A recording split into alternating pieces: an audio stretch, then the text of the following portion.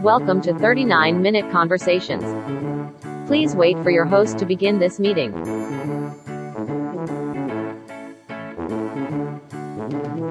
Your meeting is now being recorded.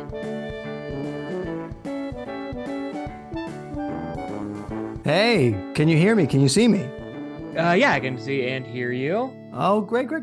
Good to see you. It's good to see you. I'm very excited to be doing this. Yes. Okay. But before we get started, I do have to do a quick ad read. I hope that is okay. Yeah, it's fine. Okay, great. So this week's episode of 39-Minute Conversations is not technically brought to you by the new podcast, 38-Minute Conversations. 38-Minute Conversations, a podcast about people reconnecting with old friends and making new ones, but they only have 38 minutes to do it because they will not be paying for Zoom Pro, but they also don't want to be greedy. 38-Minute Conversations. If you've only got 38 minutes and you hate both silence and the actual people in your life, check it out. Okay, great. So today I am talking to a really great friend of mine, Brian Arnold. Brian is a podcast creator who created the podcast 39-Minute Conversations, which will be concluding its first full season with episode 39, which you are currently listening to. In addition to that podcast, Brian is also a successful screenwriter and lives in Hollywood. He does not like when you keep the key under the mat because he thinks bad people know it's there. Brian, how you doing? I'm so good, and I'm bleeping my address. Thank you. Thank you, Dennis. Thank you for having me. Yay. So if everyone hasn't picked it up yet, today's a special episode. It's the final episode of season 1 of 39-Minute Conversations with episode 39. We're switching up a little bit. Today, we will be interviewing the creator of the podcast, Brian Arnold. I mean, Brian T Arnold is sort of the name that my like work name, but that's fine. Brian Arnold. What's the T stand for? Timothy. I thought you told me once that that's not real. You just added it. No, it's real. It's if you want to be real, it's it's Timothy. My dad's name is Timothy. His dad's name is Timothy. His dad's name was Timothy, and they let my sister name me instead, so they kept the Timothy in my middle name. But wait, how old was your sister when she named you? She had just turned 4. So you could have been Spaghetti Face. I could have been Spaghetti Face. I think my parents hopefully maintained some veto power. The But 4-year-old runs the thing. I was That's actually fine. named after a boy in her cooking class at the library. Does she still talk to him? They have been married for 30 years. Creepy. Very, very. They got married very young. It was West Virginia. I was just going to say, thank you for saying it so I didn't have to. Yay. So basically, you've been the one asking the questions. You started this podcast to reconnect with people and make new friends. Yes. At the time during the pandemic. So we're just going to turn it around you, ask you some questions, get to know you a little bit better on the 39th episode of 39-Minute Conversations. Yeah, that's exactly what we're doing. And I felt very good about naming you as the host of this episode. You were the first guest. You're one of my best friends. I trust you implicitly. We've come full circle. We've come full circle on season 1. So Dennis, thank you for doing this. And I'm excited to talk to you this evening. I'm excited to talk to you too. Let me ask you this. So the first podcast, just starting off, let's talk about the podcast to start. Mm-hmm. So the first episode came out November 1st, 2022. Yes. It's been oddly 40 weeks since that. And the final episode will be coming out to Tuesday, the 8th. That is correct. 40 weeks later. So my first question is, what's that 1 week? What happened? That is a very good question because they were 2 weeks I didn't record. So now I'm curious what happened. Like, why is it should be like 41, maybe. I'll tell you that I put into a thing how many weeks between this date to that date, and it said 39 and 6 days. Well, I took one off because for Christmas and one for July 4th. So I took 2 weeks off just in the middle there for holidays because I figured people weren't listening on those days, as opposed to the hundreds of thousands who listen now. Those are like big travel days, like people driving and listening. I guess. You know what? I screwed up. So let me ask you this. Yeah. So from November 1st, 2022 to 40 weeks later today, what is the biggest change in your life since then? Oh boy, podcast related or not podcast, or just any change. No, any change. Biggest change in your life in the last 40 weeks. It's a good question. There's a couple things that have happened in this time period. Right around that time, like October 1st is when I started dating my girlfriend. So it was like right at the beginning of this. The relationship is lasting at least as long as the podcast, maybe longer. We'll see after we record this after this episode 40-week comes out. relationship. At the very least, probably longer. And then of course, obviously, the strike has been a big change. It's changed kind of the way I do things, some of the people that I talk to, some of the strategy of episodes, in good and bad ways, because I have tried to, like, there's certain topics and things I've tried to avoid. I've tried to avoid like promoting AMPTP content and things like that. And I've also met a bunch of people on the picket lines that I got to have on the podcast. So guests that I wouldn't have had otherwise. So overall the strike's been very positive for me. A lot of great stuff has come out of it. Wouldn't it be really funny if season 2 of this podcast started and we just don't ever mention the girlfriend from season 1? something just happened in between seasons. As listeners of this podcast might find that funny. My girlfriend who's listening to this probably will not enjoy that. Does she listen? She does listen. Well, you always say how much you love her and how wonderful she is. I do, all the time. Whenever off air, mostly, obviously, because you don't want to like make this whole thing about the relationship, but definitely all the time. So you brought up the strike. So when you started this podcast, it was all about the fact that the pandemic was kind of winding down. Or it felt like it was starting to wind down. And you feel like you had lost touch with a lot of people. You weren't feeling very social. Right. I know you very well. You do. I would say the strike starting really got you back out there in a way that you find to be safe enough and also has a big enough reason to get you back out there. And I feel like that's been such a good way of getting you out there, socializing you again. Do you feel the same? Do you feel like you still need the same thing you needed when you started this podcast? Or do you feel like you've found that again through the strike and other ways? A little bit of both. I will say definitely like the podcast, like really probably would have been the smartest to start it if it had started like, early 20, like mid 2020. Like that was when like people were really locked down. But I started feeling the urge to do this podcast as people were starting to get back out there, and I was still very much like, but the pandemic's not over, which is still not over, but I was still in a place of like everybody else is right now. I believe you. I was seeing people kind of getting out there more, and I was still like, it's really not as safe as we all are kind of acting like it is, but I do miss being social, and I like seeing that people are out there, but I'm jealous that I have FOMO and I want to catch up with people and do these things, but I'm still more cautious than most. So yeah, the podcast was born out of that, probably later in the pandemic than most people would start a pandemic themed podcast. But yeah, the strike has changed my day to day in a lot of ways. Like I am outside around large groups of people most days. And, there are days when like, there are still days when I'm like, well, this is too crowded. I'm going to put a mask on. There are days when right now we're in a little bit of a spike that I'm reading about. So I'm probably going to be masked a little bit more out there, depending on crowd size and my proximity to them. But yeah, no, at least in terms of like seeing people and talking to people and being social, I have met more people in the last, 2-3 months of this strike than I had in the previous 2 to 3 years, which has been good. So like in some ways the podcast is sort of a little bit redundant in some way, like it's I'm already kind of having those conversations and relationships that I wasn't having in the middle of the pandemic. So the urge that you were feeling to start this podcast, nature kind of took care of it in its own way by by introducing you to your girlfriend. Sure. And by shutting down our industry. Yep. Yeah. That's all I needed. I needed forcing you into the streets. I needed, all I needed to like really become a person again was a normal girlfriend, a pandemic, the pandemic winding down enough to feel relatively safe-ish, but then being forced into the streets by the AMPTP to be made to be around other people. Like those two things, like almost they made me be a person again, I guess. That's great. I will say this might be sharing too much information. We can cut all this out. Anything you want to do? I will say the way you attack the strike is kind of similar to how I view you attacking screenwriting, in that once you get sparked to something, you're go, go, go, go, go, go, go. Like when the strike started, you were there like 5 days a week. You were there every day. Yeah.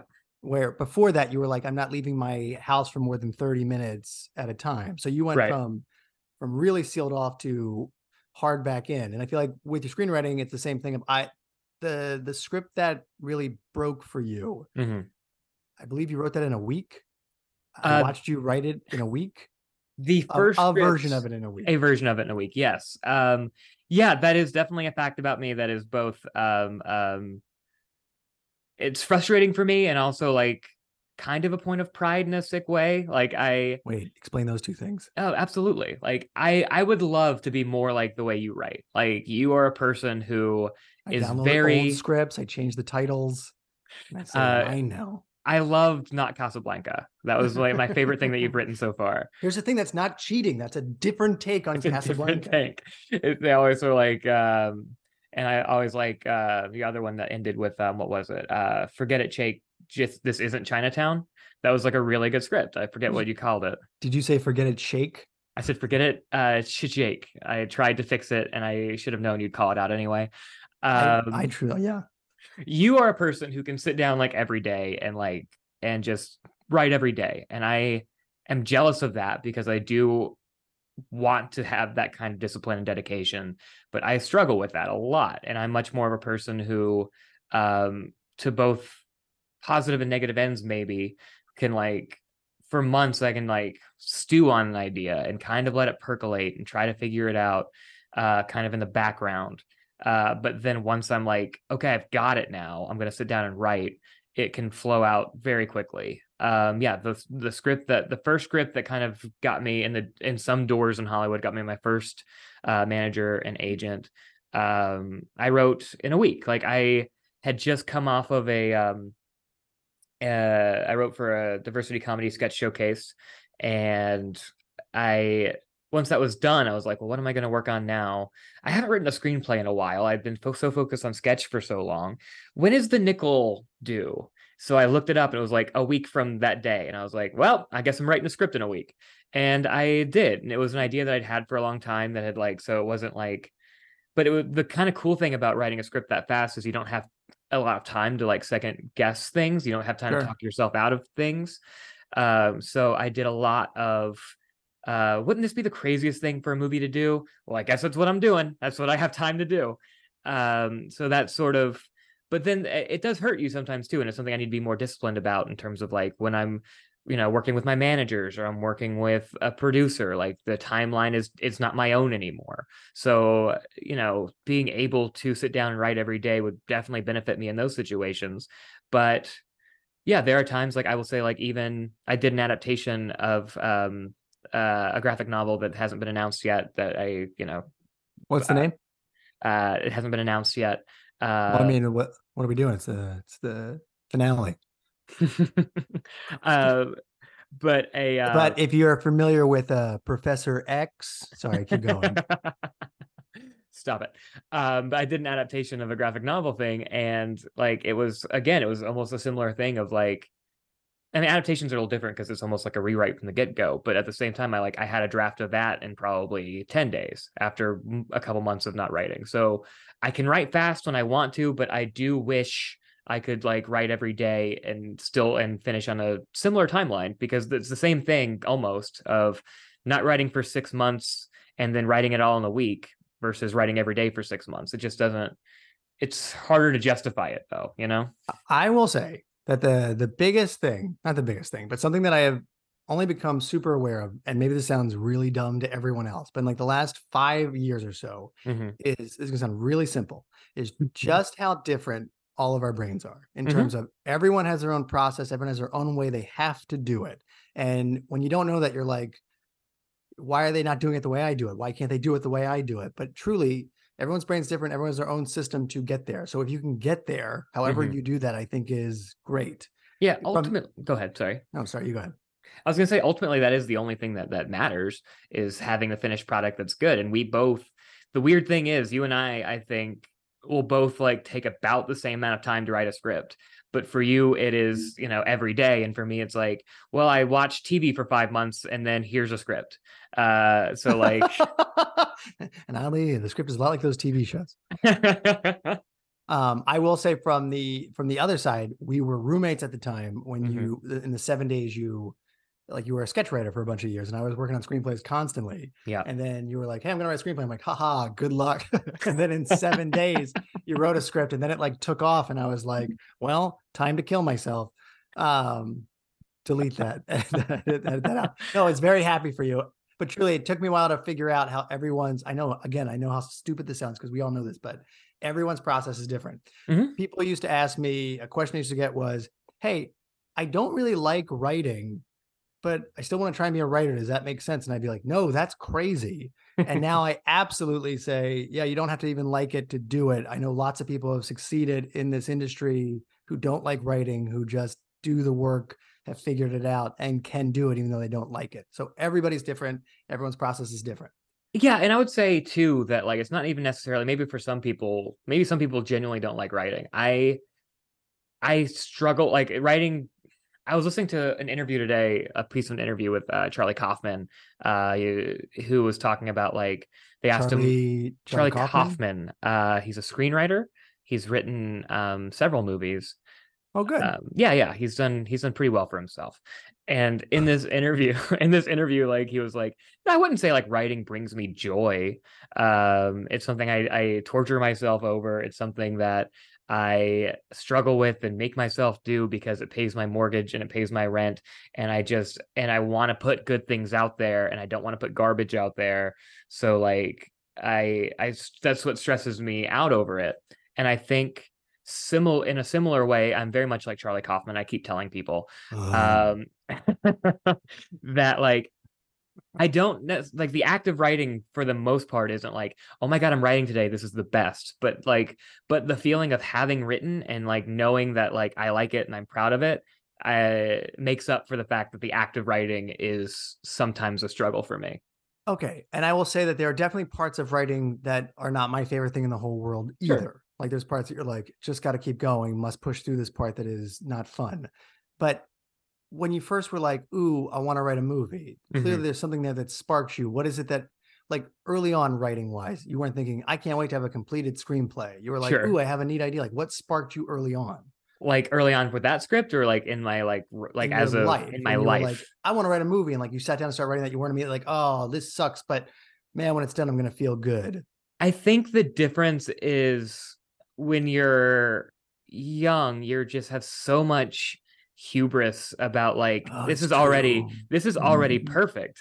Like, this is already like such a good movie. Like people who listen to the podcast probably know like a little bit of the story, but like when I was in middle school, I entered a short story contest. The short story I entered was like, what if there was a fourth Naked Gun? Like it was like a short story based on Frank Drebin and the Naked Gun movies. The first screenplay I ever tried to write was X-Men 2, because I was like, somebody's got to write this. Wow, it's totally come full circle. It's totally come full circle of that graphic novel, and I know, and your first script. That's absolutely crazy. Definitely. Them writing X-Men. It's going to be crazy, huge.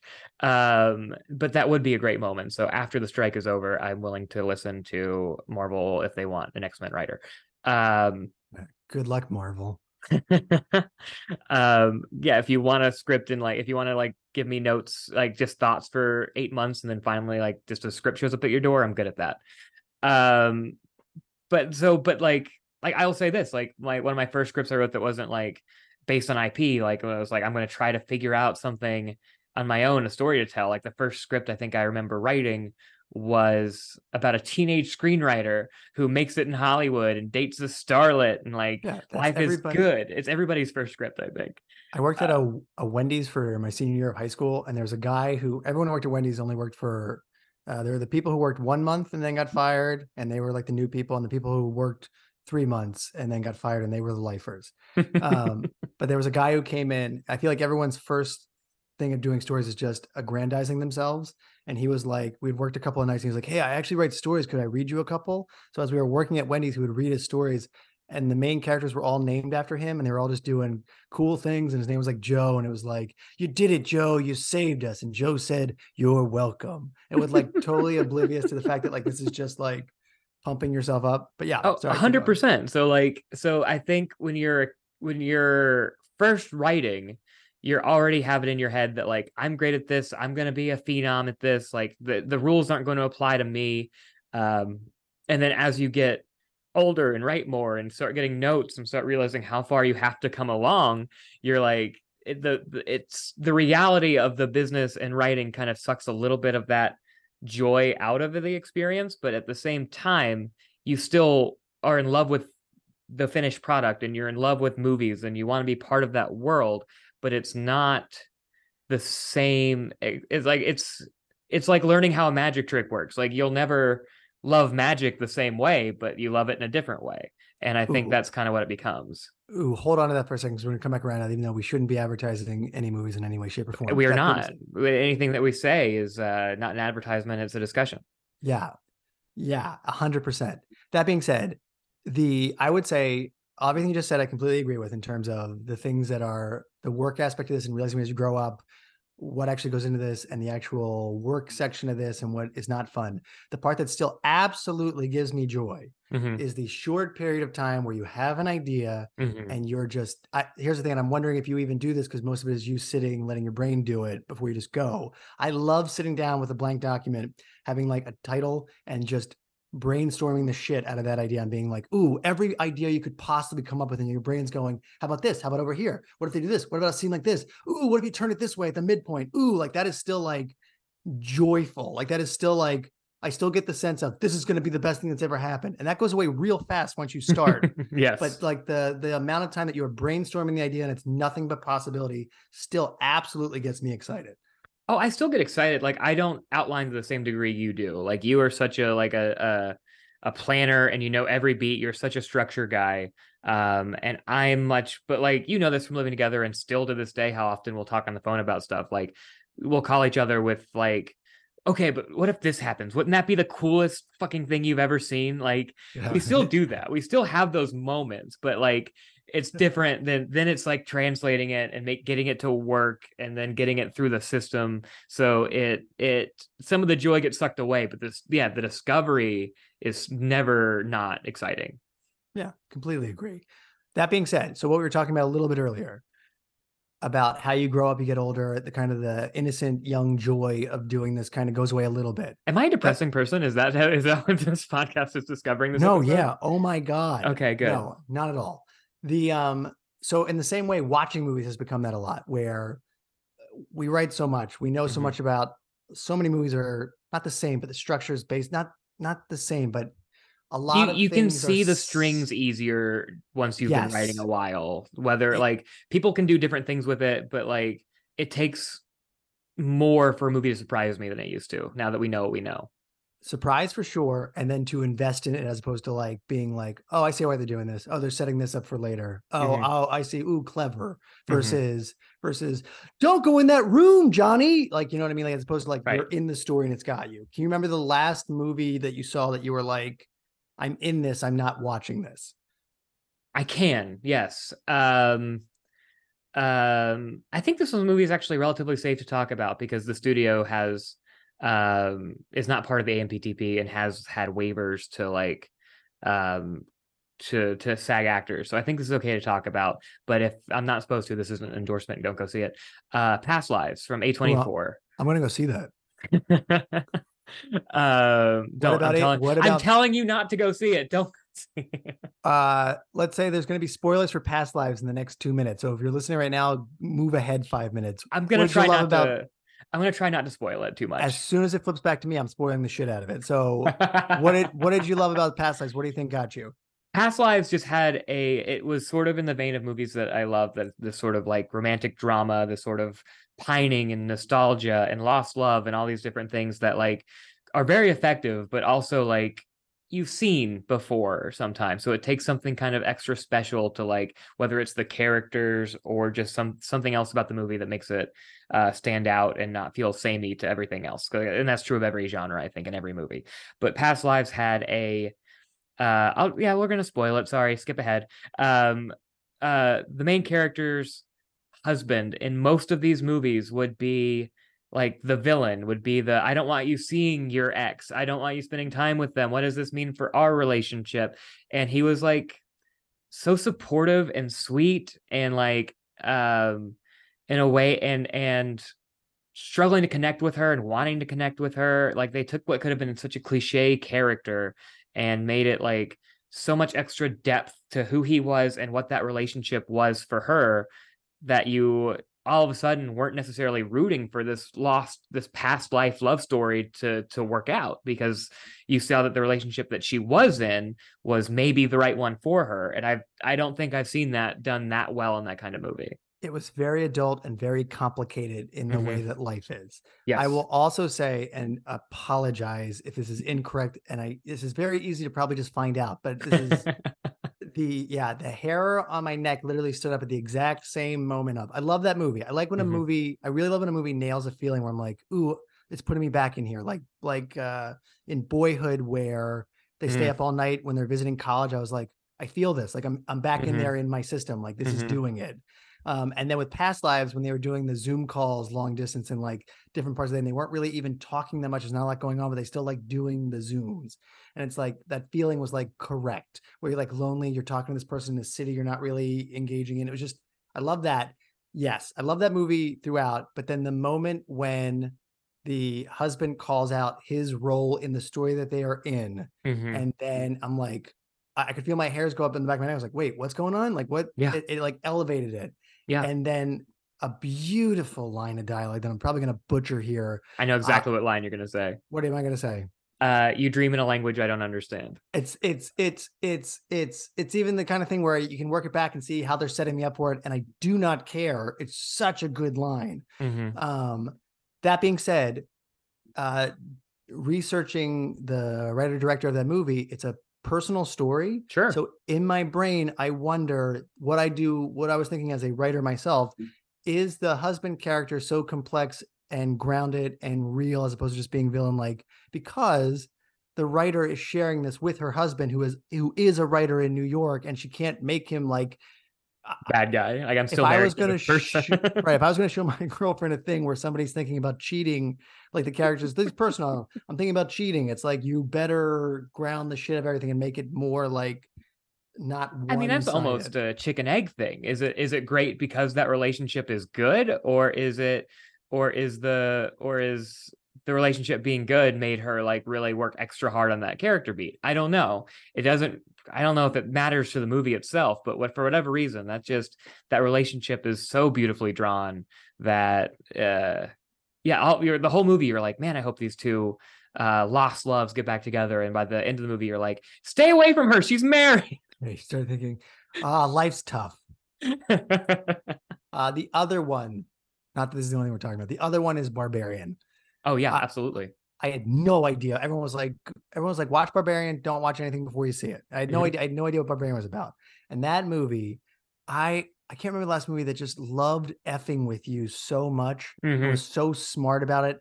And the thing is, you could not track it the way you track a script. Like I watched it 2 times in 2 nights because I love that movie so much. I believe the big reveal does not happen at the midpoint, does not happen at the act 1 break. It is not the inciting incident. It's like what, 40 minutes in? Like 40 minutes in. 40 minutes in, which is not a time where my brain is expecting any big change. 40 minutes in. And then for 20 minutes, we're following a different character as himself. I was constantly surprised and delighted because it was doing whatever it felt it wanted to do. And it was doing it exceptionally well. I could not get ahead of it. Like, what the hell? This is how Dennis and I talk all the time. This is most of our conversations, which I love. But again, we are not endorsing any AMPTP content right now. We were just discussing film in a critical capacity. Don't watch no movies. Not till they give us the money. Watch them because I'm not telling you to watch them, but watch them because the creators need their residuals and to know that they're doing well and to make money off them. But don't tell people you're watching them. I don't know exactly, but you get it. I will say the other one, I apologize, last one. Yeah. The car chase scene in the latest Mission Impossible. Excellent. It was the feeling I had when I was a kid, where I was literally like, ooh, ooh, ooh, ooh, smash, like where it was all practical and visceral. And I literally was like wincing at things. And it's been a hot minute since that has been the case. Yeah, no, those movies are, I love the Mission Impossible franchise. I say without endorsing it. Excellent. Excellent. Excellent. So let me ask you this. Yeah. 39 episodes of this podcast. Yes. 39 unique people. 38 unique 38 people. unique people. Well, 39 if you count yourself. I guess so. Yeah. Is there a piece of advice, Mm. life or screenwriting wise, that you remember that you is like part of your system now that you retain? All the advice was great. Everyone talking was fantastic. Love all the interviews. But is there one piece that you're like, ooh, this is like still in my system from this podcast? Oh, 39-minute conversations. I thought you just were talking about like life and stuff, but from this podcast, man, no. No. I'm so sorry. No, not at all. I screw out, those guests. I tuned out everybody. No, I get it. But no, I mean, I talked to so many amazing people. I think two of them. I'm just kidding. I will say some of the best advice I think I got in terms of just not necessarily writing, but just I'll say like, because like I feel as somebody like a wannabe director, like I was most like the things that are outside of my world, my experience were the things that maybe stuck with me the most. So talking to other directors, like talking to people who were directing, making shorts, making features, like kind of getting their experience on what that was like, what they learned, what it takes, the idea of just start making shit and don't worry about how good it's going to be yet. That kind of were things that I felt like I needed to hear and was very interested in because like writing advice, like it doesn't stand out to me as much for the most part talking to people, because it's already like I feel like I'm just like talking to a person, like we're just kind of exchanging our shit because we're both in the same world. So the advice and things that stuck with me more are from people whose experiences aren't mine yet, you know? We've talked about this. You, in a perfect world, you'd like to direct and shoot your own stuff. Yeah, one day, yeah. When you say one day, what do you feel like you would need to, where do you need to be in your life to get there? That's such a good question. I was talking about this earlier today with my wonderful girlfriend. I was talking about. Stay tuned for season 2. I was talking to Mel, my girlfriend, and I was sort of talking about Mel is short for Mel's. Mel is short for Mel's. Mel is short for Melissa. I was gonna say Melanie. Okay, great.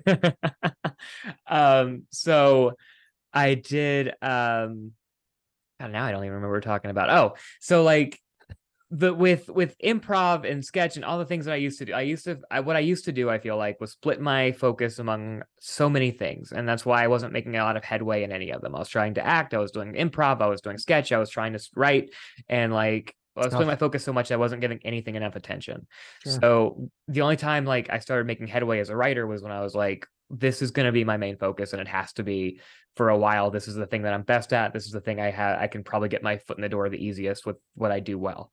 When it comes to the idea of directing or improv or acting or any of the things that I do kind of aspire to do. The big 3: directing, improv, and acting. Well, I look at people's careers like Albert Brooks and Mark Duplass. I'm like, those are the kind of careers that I want. Somebody who can perform, produce, write, direct, all those things. Yeah. But I feel like until like I'm more settled as a writer, like everything else is just like such a risk. And like I haven't, spoiler alert, I'm not rich from my writing yet. I've made, some money off of it, but it's not to the point where I'm like, but it's not to the point where I can just be like, oh, I'm just going to put some money down and make a movie, or I'm going to put some money down in acting classes. I keep telling myself, and maybe this is a mistake, maybe I need to just go for some of these things. Like I will do those things when I am more settled as a writer and, make a slightly more consistent living, I guess. Okay. We're the same person, basically. Okay. But what you just said, I completely agree with, but also the fear is exactly what I also fear, in that we have now been doing this long enough where we know the game of, you can have a real good year and then you can have a couple of real down years, or you could have a couple of real good years in a row. Like it's it is all over the place. Mm-hmm. So my fear is I want the same thing you want of like, I want to be settled in and be like, have this much in my bank account and feel steady in this way and blah, blah, blah. Before I put my next, I did a micro budget feature in like 2016 before I had any Paradox success. Lost, not named to be film. Great movie. You should watch it. Free on Prime, Paradox Lost, 2016, micro budget. Remember that. I love my movie. Great movie. But my fee, I do the same thing where I go, yeah, when I get to this amount in my bank account, then I'll put this aside and I'll do my next micro budget movie. Mm-hmm. But it's like, if you just keep waiting, and there are people who make that plan and then the plan is a great plan and they go, oh yeah, great. I sold my TV show. We did a first season. Now we're going to get a couple months off. I'm going to shoot my feature in between that. And it's a good thing I waited. Yeah. But it's like, not everyone gets there. Most people do not. And we've also kind of, we're jaded, jaded is maybe the wrong word, but I think we know enough about how this business works and how the sausage is made that like, oh yeah, when you make an indie movie nowadays, you almost never even make your money back on it. So like, not almost never, you will not make your money back. You will 99.9% not make your money back on it. The problem is the 0.1%, the 0.001% who keep thinking I'll be the one who makes the money back. If you do, great, miracle, but you can't go in with that. So like, exactly. So like, that's one of the things that holds me back too, because it's the idea of like, well, I know screenwriting has paid me and will pay me more, hopefully. So like, then I'll do the directing, then I'll do these other things that I want to do. But I also worry about like, yeah, am I going to die without having things done? But like everybody does. So everybody dies. Everybody dies. Everybody doesn't accomplish everything they want. But like, that is the goal, is like writing, main career, and then pick up the other things that I do also want to do. Do you now feel, this kind of is against everything you just said, so I apologize, but now that your life's opening up a little bit, you're getting back out there a lot more. Could you see yourself going back to improv as like a hobby? Or are you like, still that would eat up too much of your time? That's too indoors. Are you asking me to do are you asking me to do a 2-person team with you? Yes. I am Beechwood Boys, because that's where you live. That's going to be another bleep.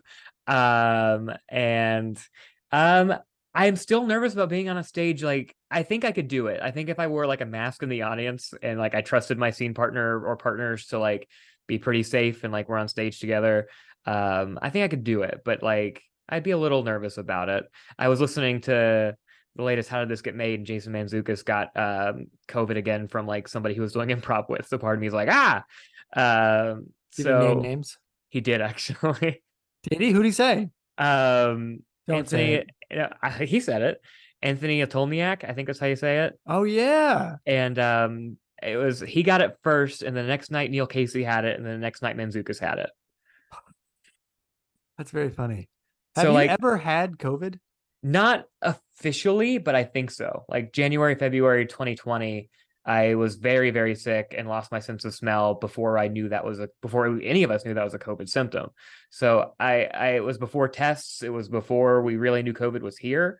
And I was very, very sick with it. But I will never know officially if I had it, but I would say, yeah, I think I did. But you've never tested positive for COVID? No, I haven't. Wow. You're the one that's left. Knock on wood, man. Jesus. Your blood. It's valuable to us. I just don't go places no, indoors. If the world though was like fully back open and you were like, COVID's gone, would you want to spend more time doing that? Or do you feel like that's a waste of time? Like the improv, the extracurriculars, do you feel like you should be focusing all your time on girlfriend and writing to get forward in those things? Or are you like, oh, I miss my hobbies?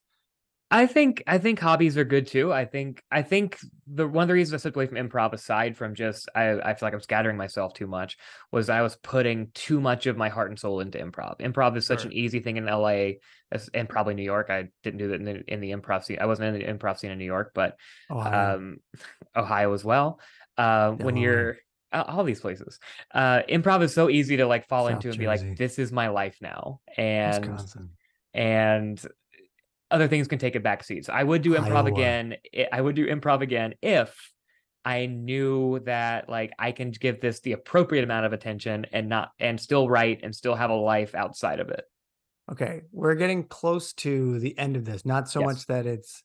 Let me ask you this: a year from now, or 39 weeks from now, where do you hope your life is? What do you hope is different 39 weeks from now? I hope the strike's over. I hope some of the projects that I have on the back burner because of the strike are moving, and my career is kind of in a better place than than any of us are in right now. And hopefully maybe starting to work on something to direct if those things have fallen into place. You have more specifics for us. That's a very general. Your meeting has ended. Goodbye. Thank you for listening to 39-Minute Conversations, hosted and produced by Brian T. Arnold. Music by Kevin MacLeod, licensed under Creative Commons by Attribution 4.0 license. If you like what you heard, please subscribe and tune in for new episodes, and don't forget to rate and review. If you didn't like what you heard, please don't do any of that. That's okay too. Thank you, and we'll see you next time. Stay safe and be well.